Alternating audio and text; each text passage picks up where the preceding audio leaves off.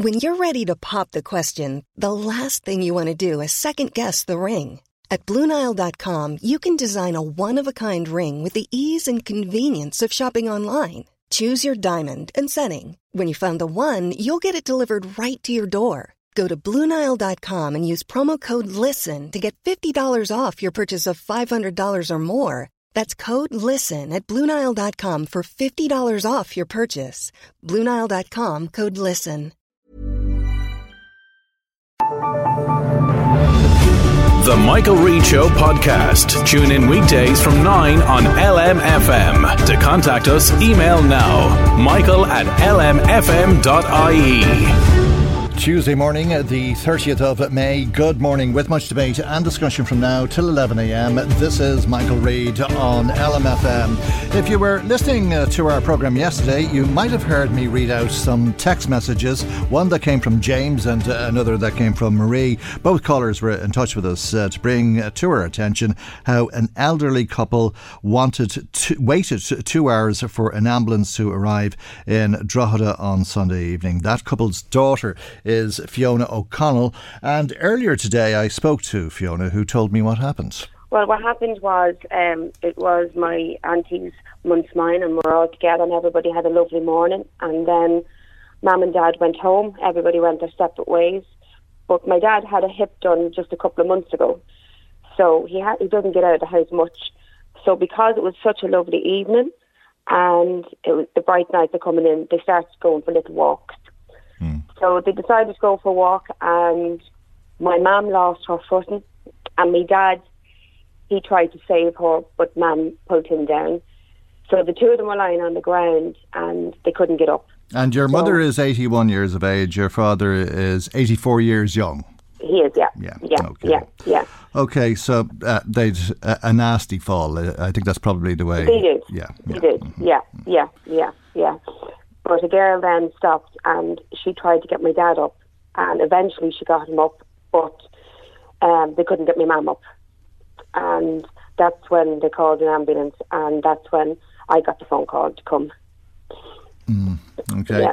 I'm sure you were beside yourself hearing that your mother couldn't get up off the ground. I didn't know she was lying on the ground. I was just told they both fell. Yeah. So I just thought they'd be sitting on the wall waiting for me to come. Okay. But I didn't expect to see what I saw. Were you nearby? Yeah, I live in Cherrymount. Oh, right. Okay. Yeah. Okay, so your mother was on the ground when you arrived? Yeah, okay. Which wasn't a nice sight, to be honest, to see a mum at 84 years of age lying in the middle of the road. I'll just never forget it. It was my dying day. I'm going to be honest, Michael. And quite a number of the neighbours came out. Do you know what, Michael? There's great young people. People give out about young people. There's just brilliant people out there. And all the neighbours came out, and it was really, really, it was just lovely, I have to say. And they stayed with my mum for all that time. The whole lot of them stayed until the ambulance came. Right. And that took 2 hours? 2 hours, yeah. Now, the guards came, they blocked off the road so nobody can get by. And they stayed. They were there for the 2 hours themselves. And they came up to us. The guards came up to say that there's no ambulance coming. And I did feel so sorry for that guard, because he was embarrassed to tell us. And my mum just said, I can't move. She kept saying to everybody, I know it's not your fault, but I can't move. You know. So eventually the guard got another guard to go actually up to the hospital to get an ambulance. Right. So that's when he said there'll be one coming, hopefully. Right. In 20 minutes. So they did come then eventually and did a great job with my mum and dad. That sounds peculiar. It sounds like their radio communication wasn't working with the hospital, or something went wrong, that they actually went down to the hospital. Yeah. Something went wrong. Yeah. But eventually they came and they took her away. Yeah. But I'm glad we didn't move them. Yeah, well, I mean, I think that's the advice, isn't it? Don't move somebody. Yeah, but they did ask us to bring her down ourselves to the hospital. For sure, you couldn't. You couldn't. We're not professional people, you know. But thank God they're okay.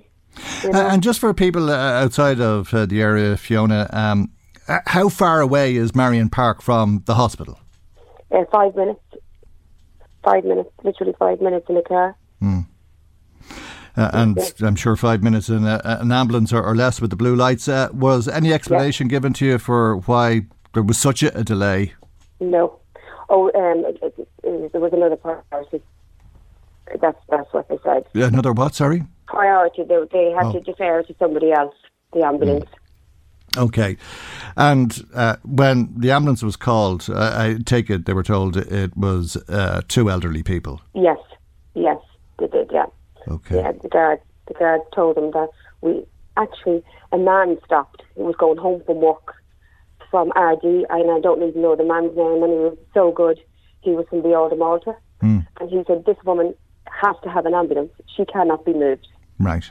And that's when the guard said, right, we need this woman to get an ambulance. Okay. You know. Well, very distressing for everybody involved.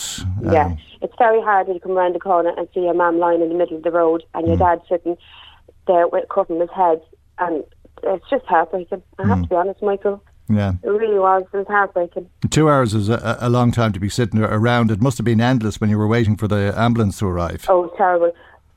We were all saying, and all the neighbours were saying, like, thank God it wasn't raining. It wasn't. It was cold. Yeah. Because I don't know whether they would have made it now, to be honest. You know, and to have 2 parents. Yeah. There, it only really hit me last night by 10 o'clock. Yeah. What could have happened? Yeah, they were actually lucky.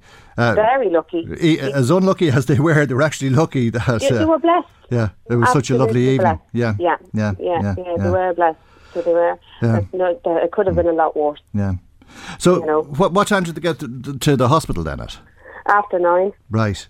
And how long were they in the hospital? Till 3 o'clock that morning. Right. They did a CT scan on Dad's head, and they did X-rays on Mum. So my sister, the 2 of us went with them. So we were in the ward, but we just said, thank God we could look after them in that ward, because God of anybody that hasn't got anybody to look after them. It must be terrible to be left there. Okay. You know, everybody was so kind, Michael. What a day! What a day! It all worked out. They were discharged with the minor injuries, as it turned out to be. But thank God that was the case. But what a day that will never be forgotten by you or your family. No, definitely not. And one that begs serious questions: why elderly people are left lying on the road after an accident like that. It ended well, but those questions will continue. But as it is another lovely day, it's probably a bit early to say it, but can we wish your parents a happy anniversary? They'll be 59 years married in August. 6th of August, please God. Okay. That's what they were saying. They were slagging them on the road, saying they were falling for each other again, just to keep the banter going until the ambulance came, you know. Yeah. Well, Jean and Marion fell for each other 59 years ago, and they continue to do it today. Yeah. All right. But they're so grateful for everybody, and I think the 2 of them think at the minute they're celebrities, because the phone hasn't stopped, the house is full since that happened, so that's keeping them going, to be honest. Okay. Well, I hope they enjoyed the fuss after the trauma. Yes, it was trauma, I might be honest. Fiona, thank you very much. Thanks, Michael. Thanks for your call. Take care. Bye-bye. Right, that's Fiona O'Connell. She was speaking to me earlier on, and if Mum and Dad are listening, that's Jean and Marion, we are glad that you are well, and very sorry that you were left waiting that 2-hour wait for the ambulance to take you the 5-minute drive to the Lourdes Hospital. Now, the leaders of the 3 parties in government met yesterday, and there's been some tension between the 2 bigger parties. As you know, Fine Gael is looking for tax cuts, which they say would put €1,000 into the pockets of hard-working people. Fianna Fáil says, we need a summer economic statement to begin with, and then the Minister for Finance will decide on what is to be spent where when he announces the budget in October. Gavin Riley, political correspondent with Virgin Media News, who is also a columnist for the Meath Chronicle, joins us now. Very good morning to you, Gavin. Thanks for joining us on the programme today. How is this row going? I'm going to try and park my personal sort of contempt for this whole thing in just a minute. How is it going? I understand that the talks last night were fairly constructive, and that both of Micheál Martin and Leo Varadkar kind of set out their stalls as to what they think the issues are, or basically standing behind their positions. Leo Varadkar effectively saying, look, you know, Fine Gael has been about tax cuts for middle income workers for quite a long time. This is nothing new. Shouldn't necessarily be seen as a budget gambit. It is merely a case of Fine Gael restating a position that it's had for years and continues to have. Micheál Martin saying, well, that's all well and good, but you know that the timing is sensitive, that this is the sort of thing which is, you know, being currently thrashed out at the highest levels of government, and I just don't see what is helpful by saying these things out loud, that by all means they're your policies, but there's a time and a place to say them. But neither side getting terribly head up about it, and part of the reason why they're not getting terribly head up about it, although they do have different, you know, positions about the budgetary process, is that the budget, let's not forget, is 133 days away. And I'm going to just say that again because people might be forgiven for thinking, with all the discussion there is about the budget, people might be forgiven for thinking that it's there tomorrow or next week or next month. It's 133 days away. Like, who knows how many British Prime Ministers you could go through in 133 days. Who knows what maybe 133. It could be. So, like, my point is that it's all very early. Now, yes, there is the summer economic statement, and one could certainly argue that people might not even sort of realise what the apparent significance of the summer economic statement is. We've been hearing about the 10 billion that the government might have by way of a surplus next year. The summer economic statement is where they begin to not quite divvy it up, but where they set out how much of that will go towards paying down the national debt, how much will go towards increased spending, how much might be put towards the National Wealth Fund or national savings, and how much of it might actually be given back to workers in the form of tax cuts. So if, for example, you know, the Fine Gael tax cut that they want is worth about 1.5 billion to the Exchequer. So what they're clearly doing is trying to sort of, you know, have the argument now that we need to leave aside 1.5 or 2 billion euro out of that surplus to give people back some of the money that they themselves have earned, which of course they're entitled to do. But yeah, it is all a tad early, really. All right. There's no doubt in my mind that Fine Gael is electioneering. The only question is when do they think the next election might be? Are they playing the long game, or are they expecting something sooner than that? Because they're setting out their stall and they're very clearly saying this is Fine Gael policy. We cut taxes for middle income earners. This is who we are. This is what we are, and vote for us next time around. When will the next time around be is the question. Well, firstly, I do agree with that assessment. I don't really think this is about positioning ahead of the budget so much as positioning ahead of the next general election, because we have two parties that largely represent the same part of the political spectrum, which will have been in coalition for 4 or 5 years by the time of that election. And I think Fine Gael are trying to plant the seed in voters' minds now that they are the party of tax cuts and to try and give themselves some kind of distinction versus Fianna Fáil. When it will be, I know that Simon Coveney was quoted in some of the Sunday papers as having told the business lobby that it might be in November 2024. The government's thinking for that is that if you have yet another budget that has loads of goodies to give out for everyone, you announce that in October 2024 and you immediately then go to the country and ask to be re-elected so that you can implement that.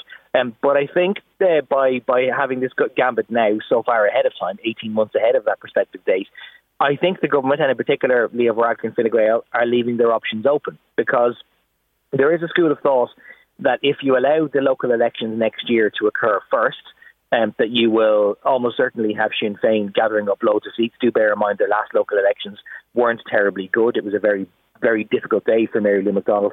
So Sinn Féin are going to make gains in most circumstances, and they're likely to make pretty significant gains based on the current opinion polling. And there's a view among some in Cabinet that if you allow those elections to happen first, that it creates this kind of unstoppable momentum that Sinn Féin will almost kind of seem like they're preordained for power, and that you've almost lost the general election campaign before it even starts. So there's some who think, well, actually, let's leave open the option of going to the country before the local elections next year. Let's not make a Sinn Féin government a fait accompli. Then there are others who'd say, well, actually, if you allow the local elections to happen first and people presume that a Sinn Féin government is a fait accompli, then people who want to elect a Sinn Féin government might not be as motivated to show up at the ballot box and actually do it. They might sort of think that the whole election is already predetermined and they might not actually bother campaigning and going out to vote as strongly as they could.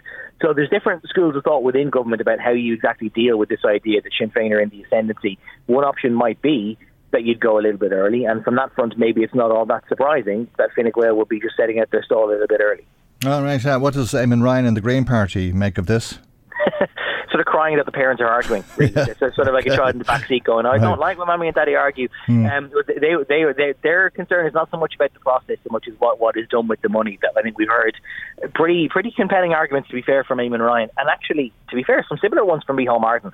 That one thing that we really could do with a surplus like this to get out of the boom and bust cycle is to set aside the money now for the capital projects that we'll know in a few years' time. Like, we all remember the way that some of these cycles work, that if you're planning for example, a rail line to Navan, a big one for our region, if you're planning that and then suddenly the public money dries up and you don't have the money to devote to capital projects, it could be 10 years before you've got the money back again and the project is stalled in the meantime.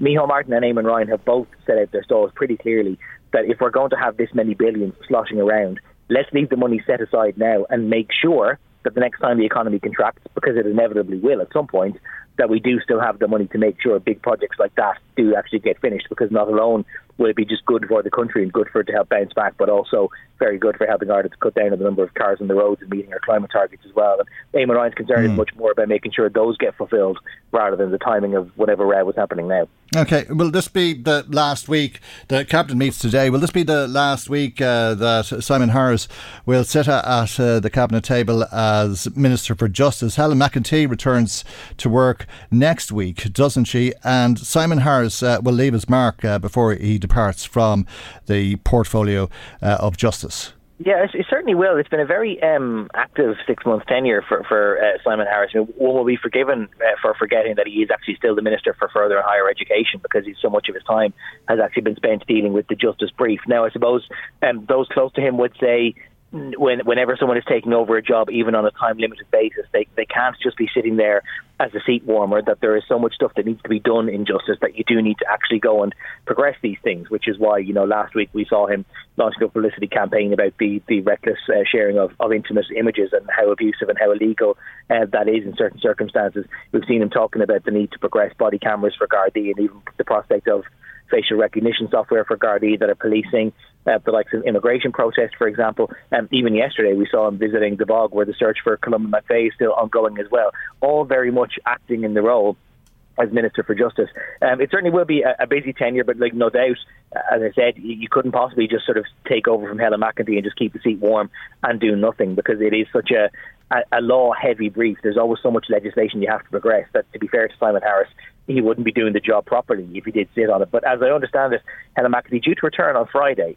So no harm for anyone who's coming back after a bit of a break, that they might be coming back on the Friday and then immediately heading into a bank holiday weekend. It's a good way to dip your toe back in the waters. But certainly Simon Harris has been a very active Justice Minister. And one might wonder, if one were being cynical, whether that was a very deliberate stance on Simon Harris's role, not alone just doing the job, but also being seen by the Fine Gael faithful to do the job. Because we were just talking about the general election a minute ago.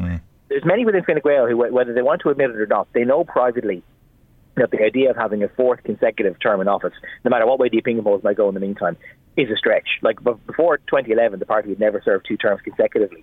Now they're in the middle of serving 3. The idea of a fourth one after potentially 14 years in power is a hard sell.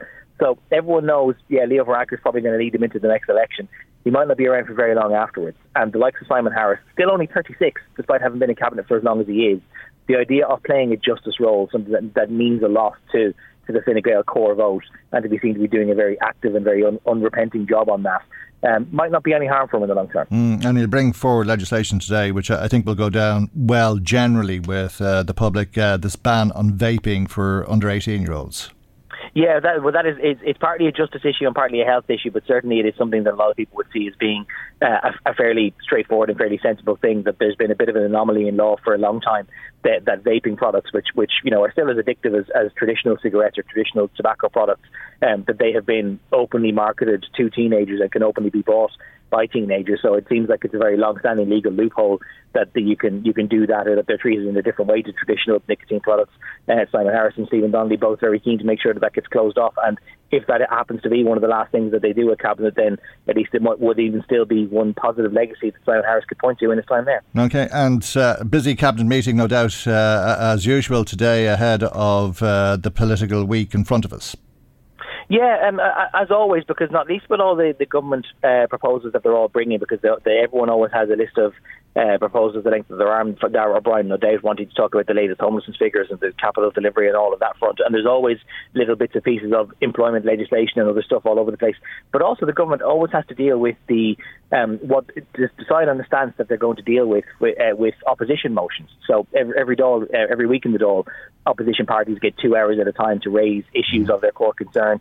Tomorrow, the Social Democrats are raising home ownership, so that's going to prompt a discussion in Cabinet about that. But also this evening, Sinn Féin are bringing a motion about respite care services, and this is something that people may have heard being discussed on the national airwaves in the last couple of weeks, the idea that children with additional learning needs or severe disabilities don't have respite beds, which means that families are really living at the edge of their nerves, trying to make sure that their children are cared for. That's being raised by Sinn Féin, and that means there's going to have to be a cabinet discussion about all of that. So it's always worth bearing in mind that no matter how much of an agenda ministers themselves might bring for discussion in those matters, part of the agenda is always forced as well by the opposition parties and what they're going to raise in the Dáil, and that might also mean that we could have prospective movement on either of those fronts. Who knows? Okay. After we get the readout of today's cabinet meeting. All right, Gavin, thank you indeed for joining us this morning. Gavin Riley, political correspondent with Virgin Media News, also a columnist with the Meath Chronicle.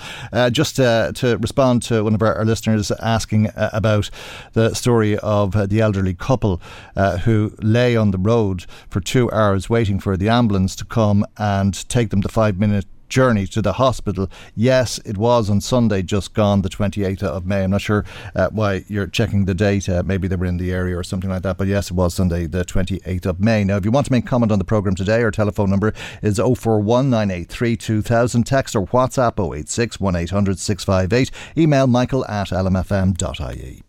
Michael Reade on LMFM. I was talking to a 13-year-old girl this week who was telling me about the local disco, and she said at the local disco there's 3 things that happen: dancing, shifting and vaping. There should really be no surprise in that, because 9% of 12 to 17-year-olds in this country vape, and as you've been hearing, legislation is to be introduced which will ban the sale of e-cigarettes to children under the age of 18. It's expected that it will be in law before the summer recess. Let's speak to Michael McLaughlin, Head of Advocacy and Communications with Youth Work Ireland. A very good morning to you, Michael, and thank you indeed for joining us on the programme. I take it there's no great surprise to you that a lot of young people are vaping, and on a regular basis. Yeah, I think we talked about it before, and I suppose it seems as if we maybe missed a trick, because vaping in the early days, I think I recall most people, was seen as a positive thing. Here's this alternative to smoking, and it was a good news story. And I think it's only over the years that sort of the downsides have become apparent, and that's definitely the case in terms of young people. We saw it as a way out of smoking for society at large, but in some instances, in many instances, particularly for younger people, it could be seen as a way into smoking, and that's the concern, along with a few other things as well, that's obviously led the government to this decision, which is, I think, broadly something that is welcome. Well, I'm sure it'll be very welcomed by parents in particular are concerned, because there seems to be no control over vaping, because there's no odour, there's no way of really, and you've these disposable vapes as well that children are very fond of, because it's another way of concealing it from their parents.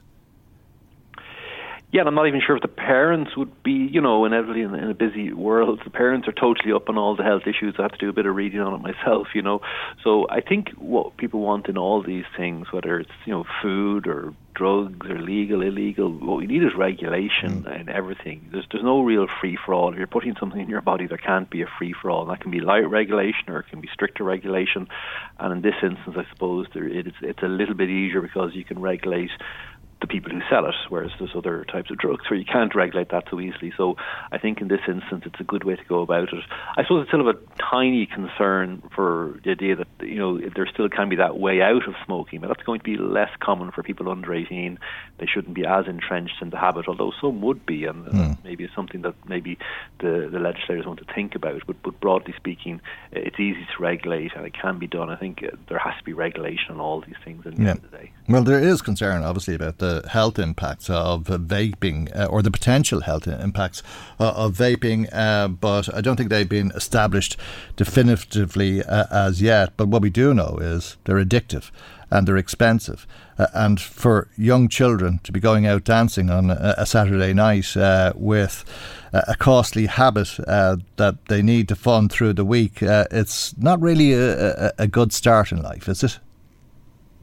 No, it doesn't seem to be. I'm not sure that is the strongest argument, and I think you are right, though the jury is out on the health impact. I think the NHS have been talking about, have been a bit more open to it as a way out of smoking and all that. So it is it's a complicated situation, but I think inevitably this was going to come down the line, and people can make the decision at 18 still, and they're still free and adults, and that's probably no harm that we respect when you come to a certain age. If you want to say, look, this has some implications or it costs you, but you can make that decision at 18, but you can't necessarily make that decision at 14. But it's terribly addictive. I mean, for young children to be taking up an addictive habit, I don't think anybody would be very happy with that. Don't get me wrong, no one is advocating or saying it's a good thing. It's a question, like in all these instances, do you make it better or do you make it worse? Because I presume then it's not quite like, let's say, cannabis or something where it's always going to be under the counter or behind the scenes. This is something that you can walk into a shop and buy. So the regulation is at point of sale, which is a plus in terms of how you can control it. But we don't, of course, want to go down a road where then it does go into subterfuge. Yeah, I'm not even sure. I'm sure there's lots of 13-year-olds who smoke cannabis as well. But I, as far as I know, that's not an addictive substance. Nicotine is one of the most addictive substances in the world. And cannabis is illegal, but as things stand, it's perfectly legal, it would seem, for children to be vaping. Yeah, I think on cannabis it would be seen as addictive, but I think what I'm trying to get at, I suppose, is the ease of regulation and also then the idea of something going underground. Now, I don't think vaping is more of a commercial product, so the chances of going underground are very, but it could still, for example, be brought in from other European countries, and then you start inspecting, you go down a whole road. But look, generally speaking, this is a good thing. We're not in any way against it, but I suppose... but is it too late? I mean, given the amount of young children who are already addicted to vaping, I think a good argument could be made that this ban should have been brought in a long time ago. Yeah, I think maybe we were slow to learn, and I think the inevitably it's understandable to some degree that people were won over by the early arguments on vaping. Here's this almost like this magic thing, that suddenly with one bound for the people who were older, adults who were smoking for 10, 15 years, here's a way out. And naturally many people felt this is a good thing. But we probably did miss a trick when it came to younger people, and I still think that, in terms of addiction, well, look, if the product's not available, the product won't be available. So then we have to kind of see. I think we should monitor how that goes or what happens with it. But it's as I say, it's a relatively more straightforward thing to regulate because you control the sale at the point of the retailer, and that's the end of the story, if you know what I mean. Yeah, well, it'll only be following other countries, but as you say, we were slow to learn. I think when we missed the trick, it was when they started introducing the colourful packaging and indeed the flavours. If a child tries an e-cigarette now and they say, I don't like it, well, there's probably one that you do like because there's 16,000 different flavours apparently.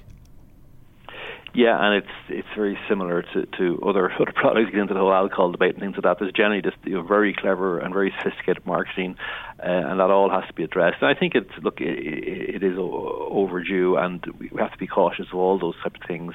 But I think if something is done at the point of sale, then clearly it will be stamped out. But I think we'll have to watch and monitor and see what does happen if suddenly a whole range of people suddenly aren't accessing the product, where are they going to go? What are they going to do? Are they just going to say, well, that's fine? Or are they going to start accessing other things?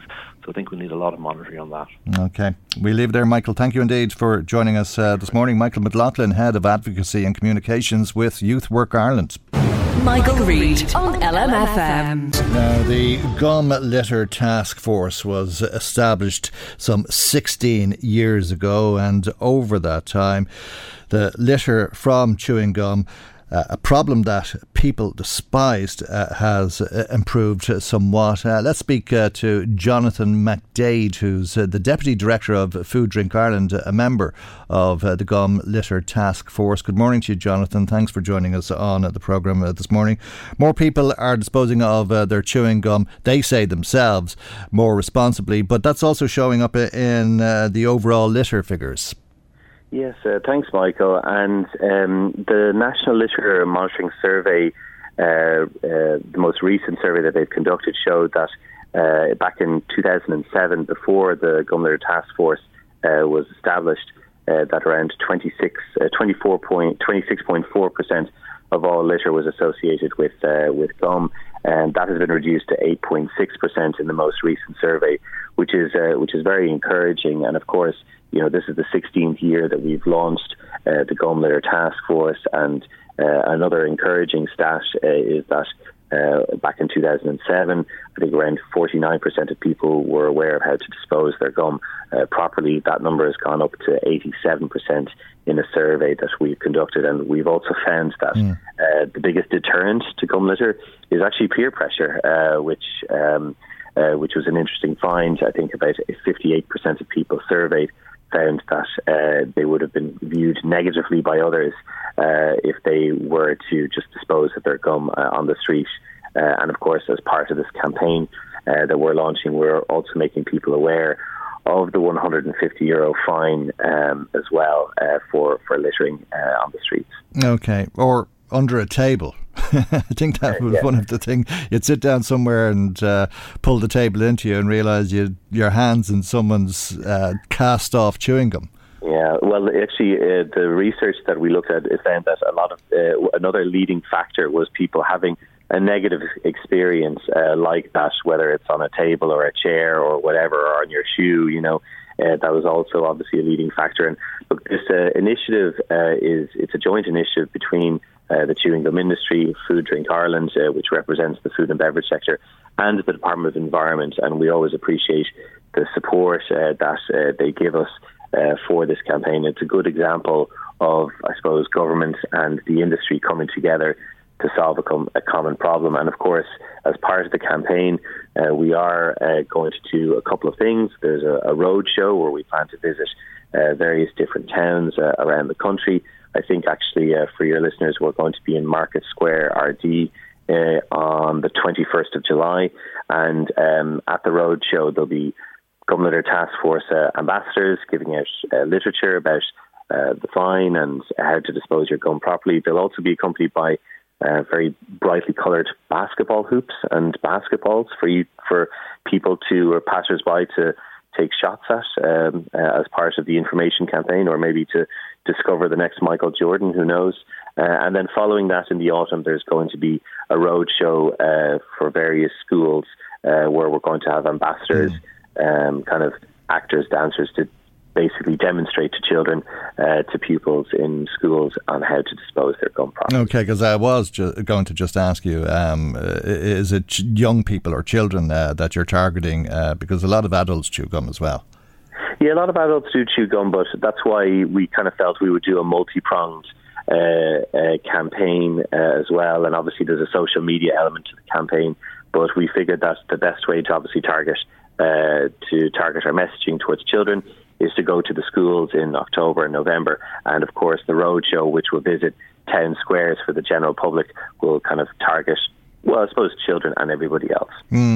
Long time since I was in school, but as I remember it, you always had that problem with somebody else's cast-off chewing gum attached to your desk when you sat down. Yeah, I think I've some unpleasant memories from that myself. So hopefully with another successful campaign that we could probably reduce that.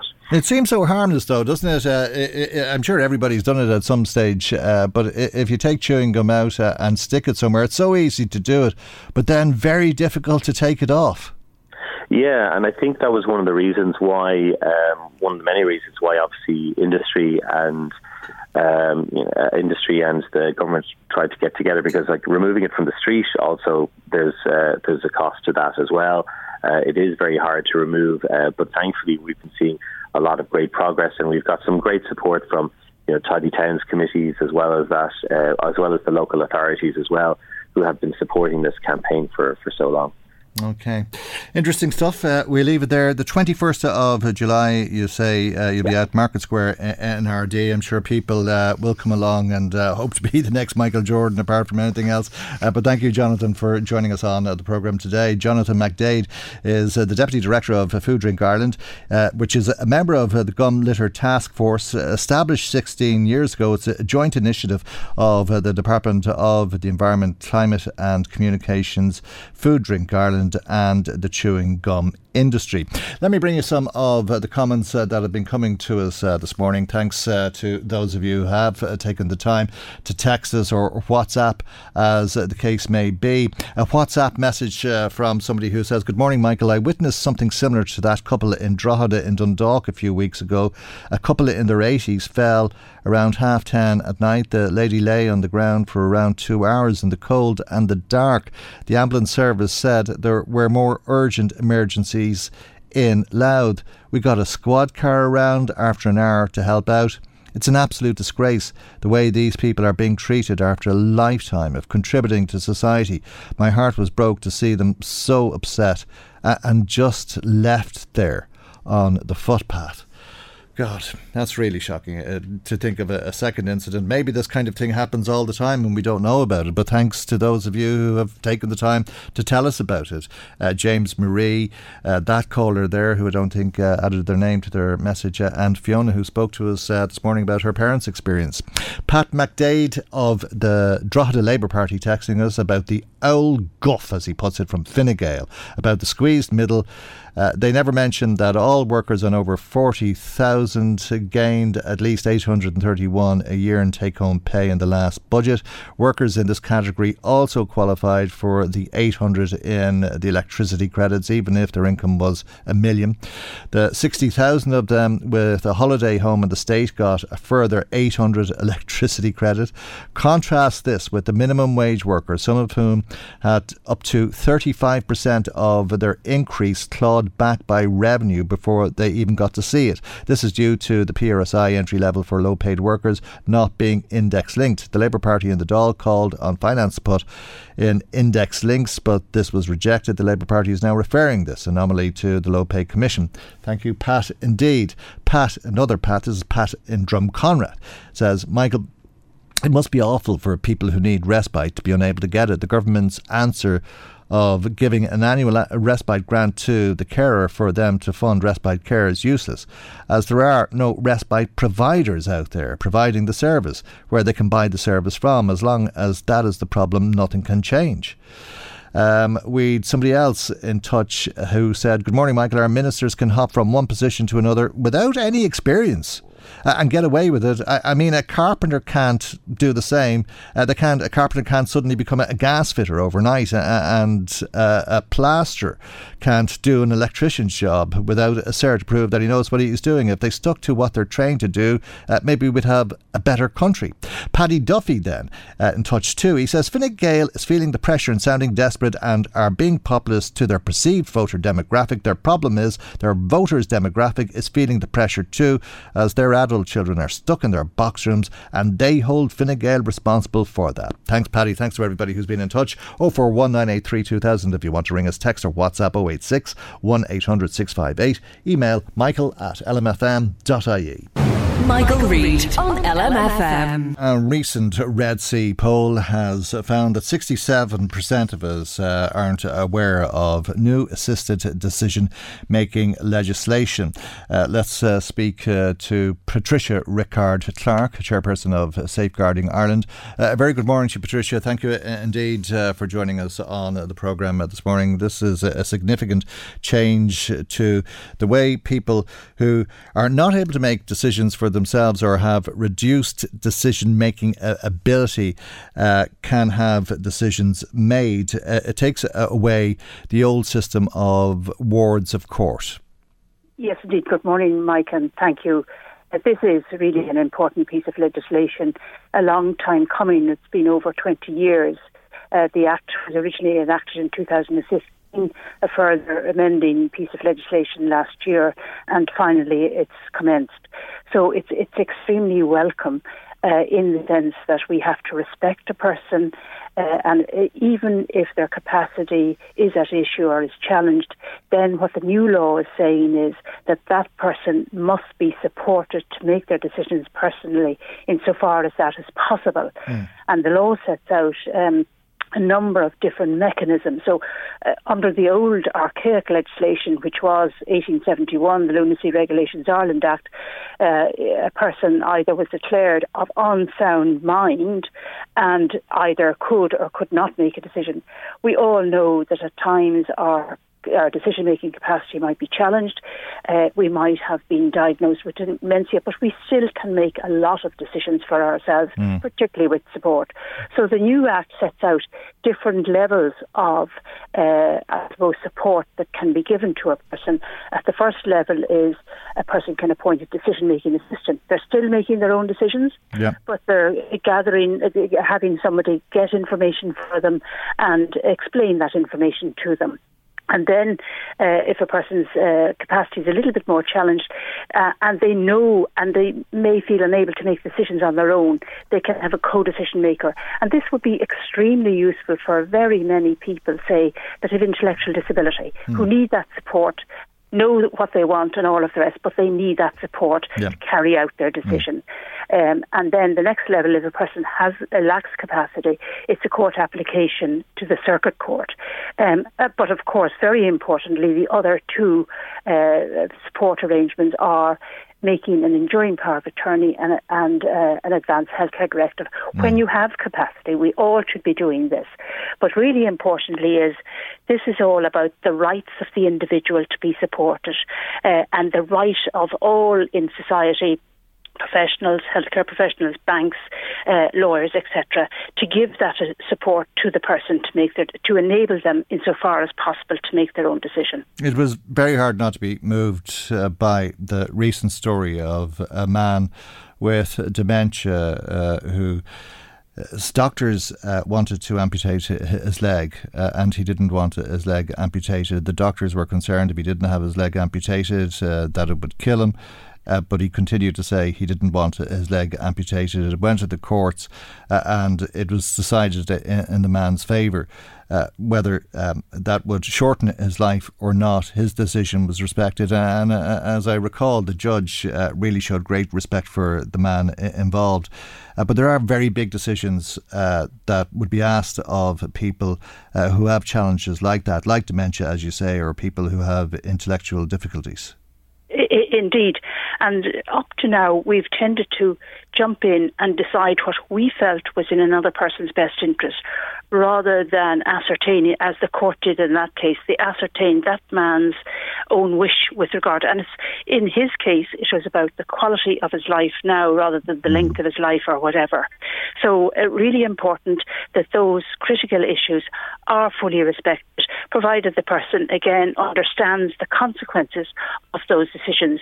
And the court decided he did understand those consequences. The ward of court is gone.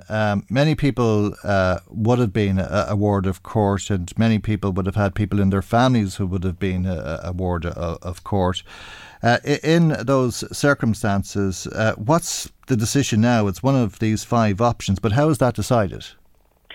Well, there will be a review of all current wards of court. There are about 2,000 wards of court. Their capacity will be reviewed. And again, the wards of court system was a very blunt instrument. As I said, the court decided whether the person had or had not capacity. Under the new arrangement, there will be a review of all of those wards. And then it will be ascertained whether they could actually manage with one of the decision supporters, or the court will appoint a decision-making representative. And more importantly, we have a new state agency called the Decision Support Service. Up to now, there's very little oversight of people who are managing other people's affairs. Under the new arrangement, there is that Decision Support Service. So those various different decision supporters will be reporting to that Director of Decision Support Service and ensuring that Director will be ensuring they're carrying out their functions and they're carrying out the wishes of the person, and they're having the person participate in so far as possible. So really important new arrangements. So it's the state agency who will decide, this state agency called the Decision Support Service, who will decide whether you need to be assisted in making decisions, whether you need somebody to make decisions on your behalf or to represent you during decisions being made. No, the state agency will not make those decisions. So I decide myself whether I need a decision-making assistant or a co-decision maker. If I lack capacity, have I put in place my EPA or my advance medical directive? If I haven't, then the court makes a decision. But the Decision Support Service has oversight of all of those arrangements. Right. Oversight of those arrangements. Okay, yes. I get you. And the EPA is the enduring power of attorney. Enduring power of attorney, sorry. Okay, yes, the Advanced Healthcare Directive. So enduring powers of attorney cover property and affairs mainly, and the Advanced Healthcare Directive covers your healthcare and treatment decisions. Really, really important. Again, important for professionals. They know your wishes with regard to your healthcare. Really, really important issue. And it's your wish, and you may wish that person would be your next of kin. You may wish otherwise. Indeed, and then up to now, a lot of people, there is the myth that next of kin have a right to make decisions on behalf of their close family member. That's not correct. That has not been the law for many years. But now this is very clearly stating that the person assisting you and supporting you must have the authority to do so. And that can be a close relative, but it need not be a close relative. It's up to the person to decide, or the court then, if the court is making that decision, the court will look at whether that person is suitable, what is the relationship, is there a relationship of trust. So again, the suitability of the supporter is really important as well. Okay. It's a significant change, as you say, Patricia. Thank you indeed for explaining it to us, because as we said at the outset, the vast majority of people are not aware of this change, and it is a change in law which will be hugely important for people who are affected, obviously. Thank you indeed. Thank you for joining us this morning. Patricia Rickard-Clark, Chairperson of Safeguarding Ireland. Now, let me just go back to the comments. Very interesting comment that came to us about chewing gum from somebody who says, I used to chew, or I started chewing gum as a teenager. And this is the interesting bit. I thought they said that the reason they were chewing gum was because their face used to go red when they were mixing with others. I take it... putting two and two together, I hope I'm coming up with the right answer, but I take it was a kind of a crutch to distract you from the anxiety that you felt when you were mixing with others, and helped you to stop getting embarrassed. But anyway, that's what they did. They used to chew gum because they were nervous around people. And for the past 3 years, they've stopped. They've stopped buying chewing gum altogether. So far, it must have been an awful habit. So far, so good, though. I don't miss it, but I always put my gum in a bin when I did chew gum. Thank you very much indeed for sharing that. I think that's a very interesting and very honest story. I think we all have our crutches in life, but thank you, as I say. If you want to make comment on the programme today, as always, we'd love to hear from you. Our telephone number is 041 983 2000. You can text us or WhatsApp. It's the same number for a text message or a WhatsApp message. 086 1800 658. Email michael@lmfm.ie. Michael Reade on LMFM. Now, a report by Grant Thornton, which was commissioned by the Society of St Vincent de Paul, is to be published in the next hour or so. It's called Closing the Gap, What is Needed to End Voluntary Contributions in Post-Primary Schools. Let's speak now to Tricia Keelty, who's Head of Social Justice with St Vincent de Paul. Very good morning to you, Tricia. Thanks as always for joining us on the programme this morning. As part of this report, 1,500 parents were surveyed. Tell us about the findings, if you would, please. Good morning, Michael. Yes, that's right. So it's a survey of parents, but also we spoke with school principals to understand the issue of voluntary contributions, both from parents' perspective, but also from the perspective of schools. And I suppose the main findings from the survey with parents is that 86% reported that their post-primary school requests a voluntary contribution. So it's very high, the number of schools that do request voluntary contributions. And I suppose what's worrying for us is that 80% stated that the voluntary contribution was not clearly communicated as being optional. So we know from our work in communities that back to school time is a very worrying time for families, particularly those on low incomes. It can put a lot of pressure on households. So if parents feel that the contribution is not optional, it puts additional pressure on those households. But we also know from talking to schools that they are underfunded. They're struggling to keep the lights on, and that's why they have to make these requests. Right. And that's what they spend the money on, is it? Light and heat? That's it, yeah. So when we spoke with school principals, it was those very basic things that the voluntary contribution was used for. So their electricity costs, their photocopying costs, lockers, journals, things like that. It ranged from €30, this is what parents told us, up to €500. Some schools were requesting that amount from parents, but the average was €140 per child. Okay. Yeah. If you're being asked to voluntarily contribute €500 or €550, or I think I heard somebody say €600. What do you do if you can't afford it? I suppose you just say, I can't afford it and I'm not going to voluntarily pay it. Or does the old situation continue where it's obligatory to pay the voluntary contribution? Yeah, I suppose there is a communications issue here because some schools don't use the term voluntary. They may say school contribution or parent contribution. And I suppose what we're saying is that we need to have very clear guidelines for schools to say when you are communicating with parents, you must make sure that it is optional and that parents, particularly on low incomes, know that they don't have to pay this to put themselves under pressure and that their child will not be denied access to any kind of school facilities as a result of that. So that's really important. But at the same time, we have to address the underfunding of schools because it's not fair to ask that pressure for schools to ask parents to fill very vital funding gaps in the school system. So really it's about extra regulation but also more funding for schools. So we want to end this system that unfairly penalises families on low income. But each school gets a capitation grant and that is intended to pay these bills, light and heat, is it not? But obviously what they're being given isn't enough to cover the bills.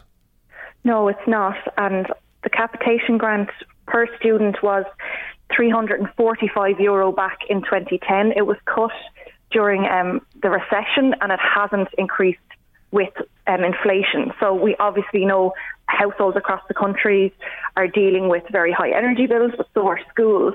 And the capitation grant hasn't increased with inflation. So to keep its real value, it actually would need to be €422 per child. And that's what we're calling for to increase to. Right. Education should be free in this country. Absolutely. It's one of the best investments government can make. Giving children access to education, that they can access it on an equal footing, is so important if we are to end poverty, that intergenerational cycle of disadvantage. So really it's important now. We've seen progress in the provision of free school books at primary level, and we need to see that extended to secondary school, and we need to see an end to voluntary contributions as well. All right. We can listen to what the Minister for Education, Norma Foley, had to say about this in the Dáil a couple of weeks ago. The government believes and is very clear that a rise in cost of living should never be a barrier to education, and as part of the cost of living measures, you'll be aware, announced in Budget 23, the government provided an additional €90 million to schools as once-off additional capitation funding. This investment, in addition to a range of other funds being made available to schools, sought to ensure that an increased operational cost for schools were not passed on to parents. In the context of the current cost of living crisis and the additional funding being made available to schools, I firmly believe that schools should not seek additional voluntary contributions from parents. All right, what I'm hearing Minister Foley say there is parents shouldn't be asked to hand over such big amounts of money to schools. Certainly they shouldn't feel obliged to, and if there was a problem with the capitation grant, that should have been solved by an additional €90 million in funding. Yeah, look, absolutely that extra funding has helped for that one-off year, but this issue isn't going to go away. The capitation grant was already inadequate before this cost of living crisis, and while inflation is moderating, it doesn't mean that energy prices are going to drop. So what we're asking the Department of Education, do a proper assessment, see what the income is to schools, what are their expenditure costs, and make sure that it's adequate so that parents aren't asked for voluntary contributions. And if schools are going to ask for voluntary contributions in the interim, that there's proper regulation to ensure that no student is singled out, that parents are clearly communicated that it is optional and that they don't have to pay, and that's really important as well. OK, I want to ask you about children being singled out. Because the Minister spoke quite extensively about this, and she was saying you are not under any obligation to pay these contributions. Whilst voluntary contributions can be requested by schools, it must be made absolutely clear to parents and guardians that there is absolutely no requirement to pay, and that in making a contribution they are doing so of their own choice with no compulsion to pay. Right. If parents don't pay, you say, Tricia, that on occasion at least, children are being singled out. In what way? So there was some testimony from parents in the survey that was really concerning for us. Now, it was a small number of respondents, but they had said that their child was either singled out for parents not paying, so names written on blackboards, or they were denied access to things like lockers or homework journals. Other parents also said that they were given the impression that if they didn't pay, their children would be denied access to this. So that's concerning for us. And look, as I said, most schools are cognizant of the impact of cost of living on parents, cognizant of the experience of poverty, but some schools need to do better in that regard. And I suppose really it's important that just to say even one instance of that is not okay. So really, from our point of view, when communications are going out around voluntary contributions, it should only be between the school and the parent. The child or the student should never be involved in that discussion or conversation. Sounds like they're making you an offer you can't refuse. Yeah, I suppose it's very difficult, and parents do tell us that they do feel a lot of pressure, but also the schools that spoke to us were completely cognizant of that, and some had really good examples of parents who were able to pay and then not asking parents they knew that the circumstances at home were difficult, and then they could ring fence that funding to ensure every child in the school had access to the facilities and things like that. But really it fundamentally comes back to the funding issue, and that really needs to be addressed if we want to end the system of contributions. I imagine some parents listening to us this morning are scratching their heads at this. They may be parents who were asked for €30 or a little more than that. But it's when you're asked for these big figures, €550 on top of the books, on top of the uniform, on top of everything else, it's a lot of money and can come as a shock to people. How do people cope if they haven't got it? So, what was worrying for us is that 86% had reported that they had cut back or deferred daily expenses, other essential expenses, to pay for voluntary contributions. And that would really mirror what we see when families call us at back to school time. Maybe they've paid the contribution, they've paid for the school books, and they have no food, or they have a bill now, an electricity bill that they can't pay as a result. We've other parents who may have gone into debt to pay it as well, and I suppose really that's fundamentally not right. for children's access to education, that people would be sacrificing their other needs or getting into debt or borrowing as a result of it. It would seem very, very wrong, particularly wrong in a country that prides itself in providing free education up to the end of second level. Voluntary contributions to schools or from parents and guardians. There is absolutely no compulsion on parents to provide any type of contribution to the school. It is explicitly underlined in, as I said, Section 64 of the Education Act that education in its purest sense is free of charge. Right.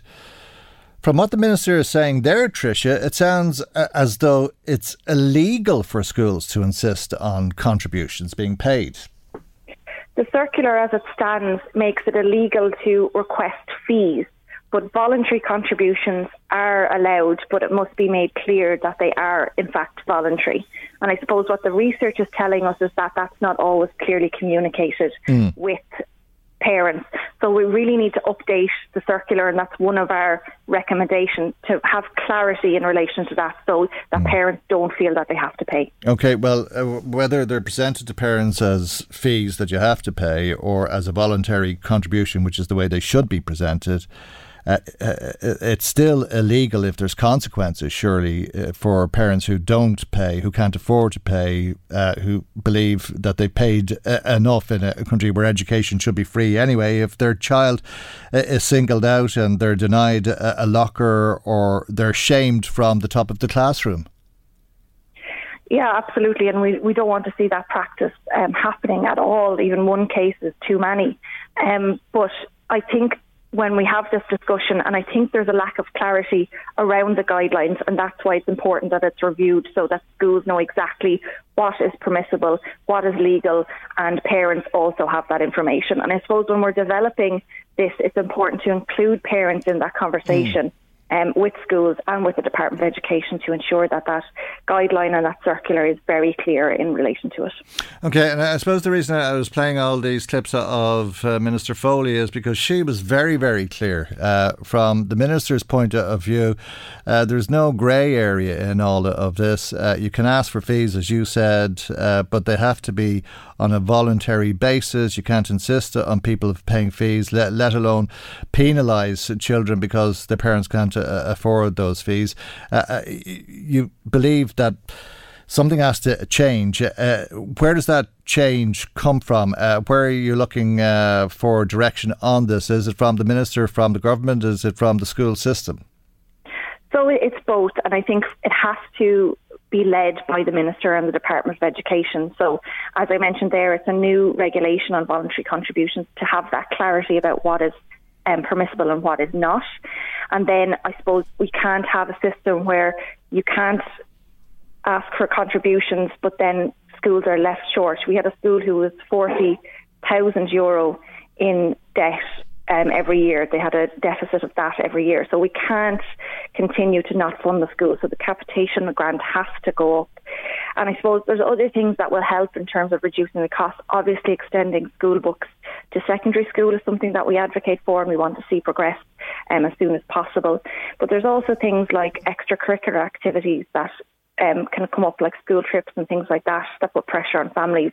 So creating a fund by the Department of Education that schools can use to support the participation of students in low-income families is also something that we would like to see. Can I ask you just one last question, because I know you've to go for the launch of your report.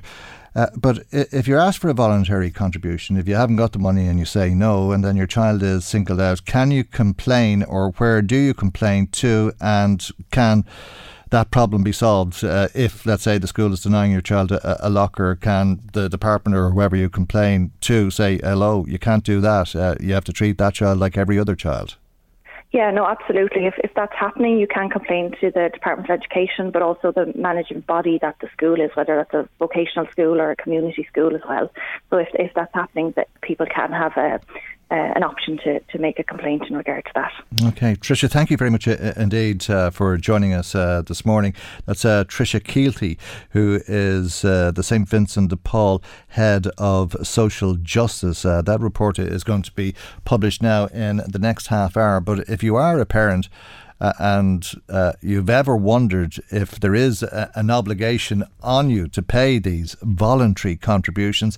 Let's hear one last time from the Minister. I want to be very clear in terms of voluntary contributions, and I was very clear when the €90 million was being made available in terms of additional supports to the schools. It is not at all preferable. I do not in any instance see why any parent should be asked to support a school in terms of voluntary contribution. There you go. That's the Minister for Education, Norma Foley. Michael Reade on LMFM. Well, it's hard to think of anybody assaulting a nurse, let alone the stats from the Irish Nurses and Midwives Organisation, which is telling us that 848 nurses and midwives have been assaulted in the first 4 months of this year. Maurice Sheehan, Industrial Relations Officer with the INMO, is on the line. Good morning, Maurice. Thanks for joining us on the programme this morning. This is just very hard to believe, in actual fact. Yes, the figures are very disturbing, and you've given one figure for the first quarter of this year, 848 assaults on nurses and midwives, but over the period of time since 2020, 8,586 nurses and midwives have been assaulted in the workplace. And along with that, there are certain legal measures which seem to be underutilised or not used at all. In fact, there has been 0 prosecutions for assaults on nurses in that 4-year period or 3-year period. Right.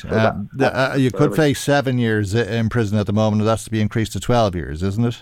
That's correct. That's on that's in the offing now. The Taoiseach and the relevant minister have said there'll be an increase in the penalty from 7 years in prison. But there hasn't been as much as a slap on the wrist.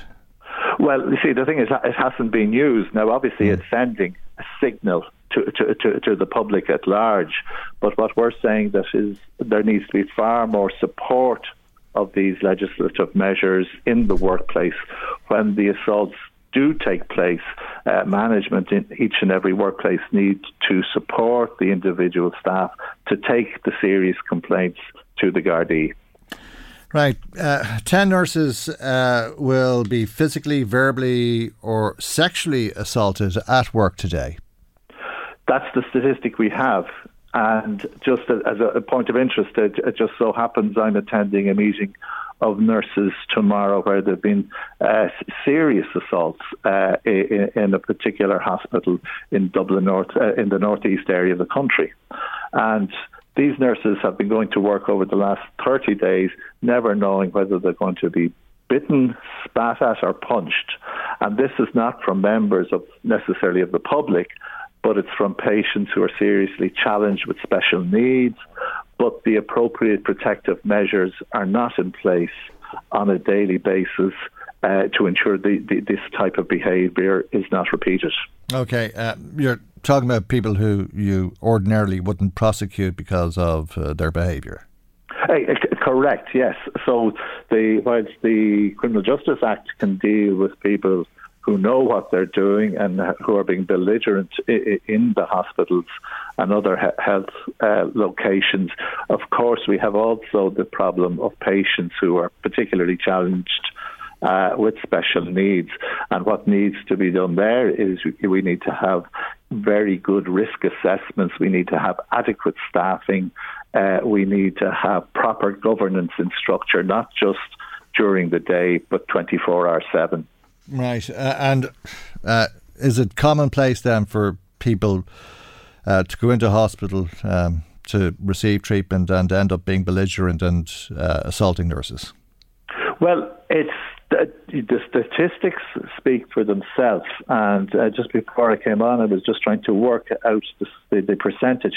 It looks like over 1% of nurses will be assaulted this year, so it obviously doesn't happen every day in every workplace, but it is a regular feature. And what compounds the situation is the overcrowding, the staff shortages, which I've discussed with you before on a previous occasion. That compounds the incident, people waiting in hospital for long periods of time, not knowing when they're going to be seen, and the frontline staff not being able to tell them when they're going to be seen. And the frontline staff have to take or do take a lot of the abuse for decisions that they're not responsible for making. Yeah, well, there is no justification for that type of behaviour, even if people are frustrated waiting a long time in hospital, and undoubtedly it has a terrible impact on the people who are providing them with the care that they need. It's almost ironic. It's something that's been recognised by the HSE, it seems, according to the Medical Independent, which has had sight of the HSE's corporate risk register, which identifies 21 risks, and risk number 20 is workplace violence and aggression. It says there's a risk that the exposure of staff to work-related violence and aggression, including intentional or unintentional physical assault and verbal abuse, could seriously impact on the physical and psychological health, safety and well-being of staff. Absolutely. And what we're trying to do is to encourage management and also the Health and Safety Authority, which is the statutory body responsible in this area, to encourage a zero tolerance for any form of assault, physical violence, or even threatened assault or physical violence in the workplace. We have to encourage that type of culture from now. Yeah, and that seems to be the corporate position, because they talk about that potential violence and how it diminishes the quality of working life for staff. It compromises organisational effectiveness and impacts negatively on the provision of care services. But they say that it's due to the variable implementation of relevant policies, inadequate response plans being in place to remediate staff, and poor monitoring of and response to incidents of violence and aggression towards staff. Is this something that individual hospitals and healthcare centres are responsible for themselves? Yes, well, I'm not going to name any hospital, but I cited a case that I'm dealing with at the moment where I'm meeting the staff tomorrow. Very serious injuries. The staff have actually sent me photographs of their physical injuries. And there's a tendency among senior management to downplay the seriousness of this matter. And there really has to be a partnership approach between a number of agencies in order to get those figures down. The number of agencies are the hospital management themselves, ourselves as a union, the Health and Safety Authority, which have a far greater role to play in this area. In fact, we're looking for a special division of the Health and Safety Authority to address the issues in the health sector, over 100,000 people employed. And also, of course, the Gardaí, but cooperation between those four stakeholders, serious cooperation, can help ameliorate the position. And not to mention that every time somebody is dealing with this type of violence, whether it be from members of the public or sometimes from patients, that's time that's not used for patient care. And there's a duty of care that employers have to their staff, and you would argue in the INMO that employers should be prosecuted if they fail in that duty of care. Yeah, the Health and Safety Authority. So there should be regular inspections. The Health and Safety Authority have the power to make inspections in the workplace.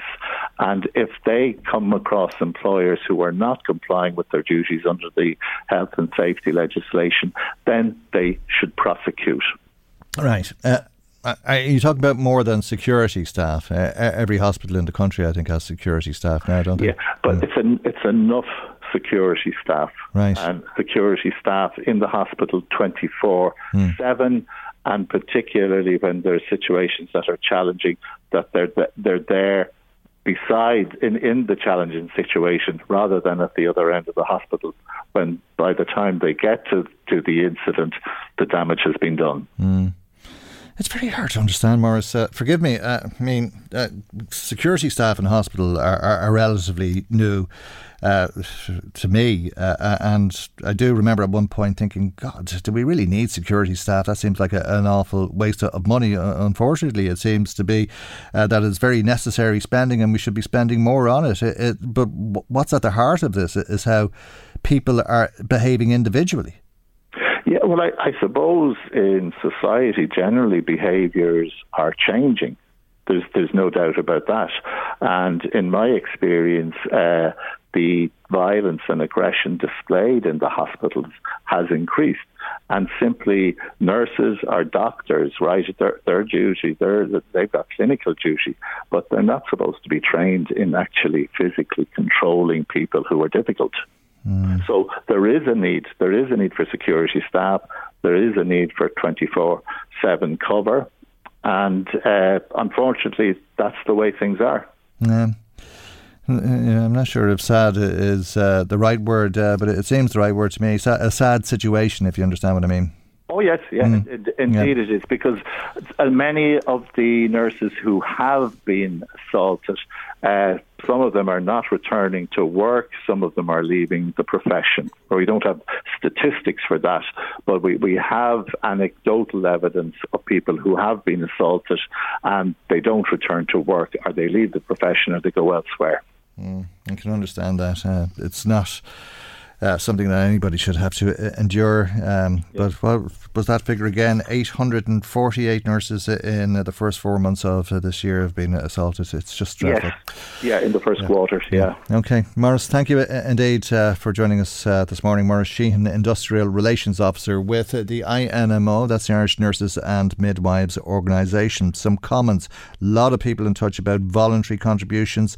Jennifer thinks that voluntary contributions need to be done away with once and for all. They put parents under too much pressure. She remembers in her son's school that unless the contributions were paid up front, students were denied access to the lockers or other facilities in the school, which she thought was very unfair, and it also let other students know if a pupil's parents hadn't paid the contribution. Thanks for your call, Jennifer. Some WhatsApp messages that have come to us about that. One from somebody who says, Michael, the voluntary contribution to schools, like the public service card, is not compulsory, just mandatory. Angela, thank you for your message. She says that they say it's a voluntary contribution, but if you don't pay it, your child won't get a locker. That's the threat that was over my head in a secondary school. And if you paid late, your child got the top or the ground locker, which they would be ashamed to have. Thanks for that, Angela. We'd John Conlon in touch with us, who says, where did the phrase free education come from? I'm 55 years of age and it's never been free in my time. John is Ballymckenny, and thank you indeed for your WhatsApp message today. Michael Reade on LMFM. Time now, as is usual around this time on a Tuesday, for our weekly visit to the Garda Crime Desk. As usual, there's a number of incidents Garda are investigating locally. Perhaps you can assist with those investigations. Garda Olga Bacon of Trim Garda Station joins us for this week's report. Thanks for doing that, Garda Bacon. And we're going to begin with an appeal for information about a murder that occurred in Dundalk. Yes, good morning, Michael. Garda in Dundalk are investigating the murder of a woman who was discovered in a residence on Bridge Street in Dundalk on Wednesday the 24th of May. A post-mortem was completed. However, Garda are not releasing any details for operational reasons. We're appealing to any witnesses and are particularly appealing to any persons who were in the vicinity of Bridge Street, Dundalk on the afternoon or the evening of Wednesday the 24th of May. We're asking anybody with any information to contact Dundalk Garda Station on 042 938 8400. Okay. Very serious case, obviously, and the loss of life is never something that any of us take lightly. It's quite remarkable that we have 3 fatal road traffic collisions to report on this week. The first of these in Drogheda. Yes, Michael. So Garda at Drogheda Garda Station are investigating a fatal road traffic collision that occurred on West Street on Thursday, the 25th of May, at around 2:15 in the afternoon. A man in his 80s was taken to the hospital where sadly he lost his life after this collision.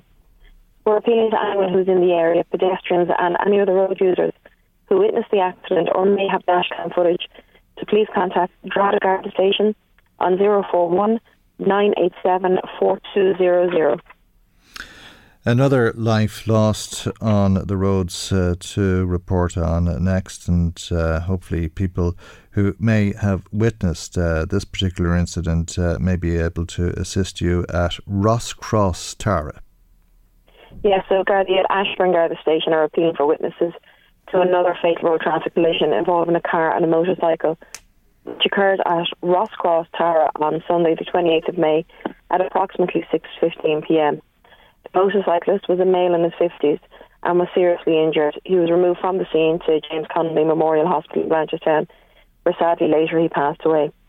We're appealing again to any road users who may have witnessed the accident, or again anyone with dash cam footage, to please contact Ashburn Garda Station on 01 8010 A third life that was lost on the roads in another road traffic collision. Again, you're appealing for anybody who may have witnessed this, and this particular incident happened in Duleek. Yes, the Gardaí in Leytown Garda Station are investigating this third fatal road traffic collision which occurred at Prior Land, Duleek, on Thursday, the 28th of May, between 11:30 and 11:45pm. This vehicle had been travelling from the Ardcath direction towards Duleek on a local road where the collision occurred. And again, we're appealing to any road users who may have witnessed the accident, or again has dash cam footage, to please contact Ashburn Garda Station on 01 8010 600. Or for any of these incidents, you can also contact the Garda Confidential line on 1800 666 111. Our sympathies too to the families of each of the three people who lost their lives on roads locally over the course of the last week, and their families and friends. And we'd ask people listening to us this morning to think about their safety and the safety of others when they're driving, and to do all of the things that they've been trained to do when they learned how to drive as well, obviously, but to be as safe as possible.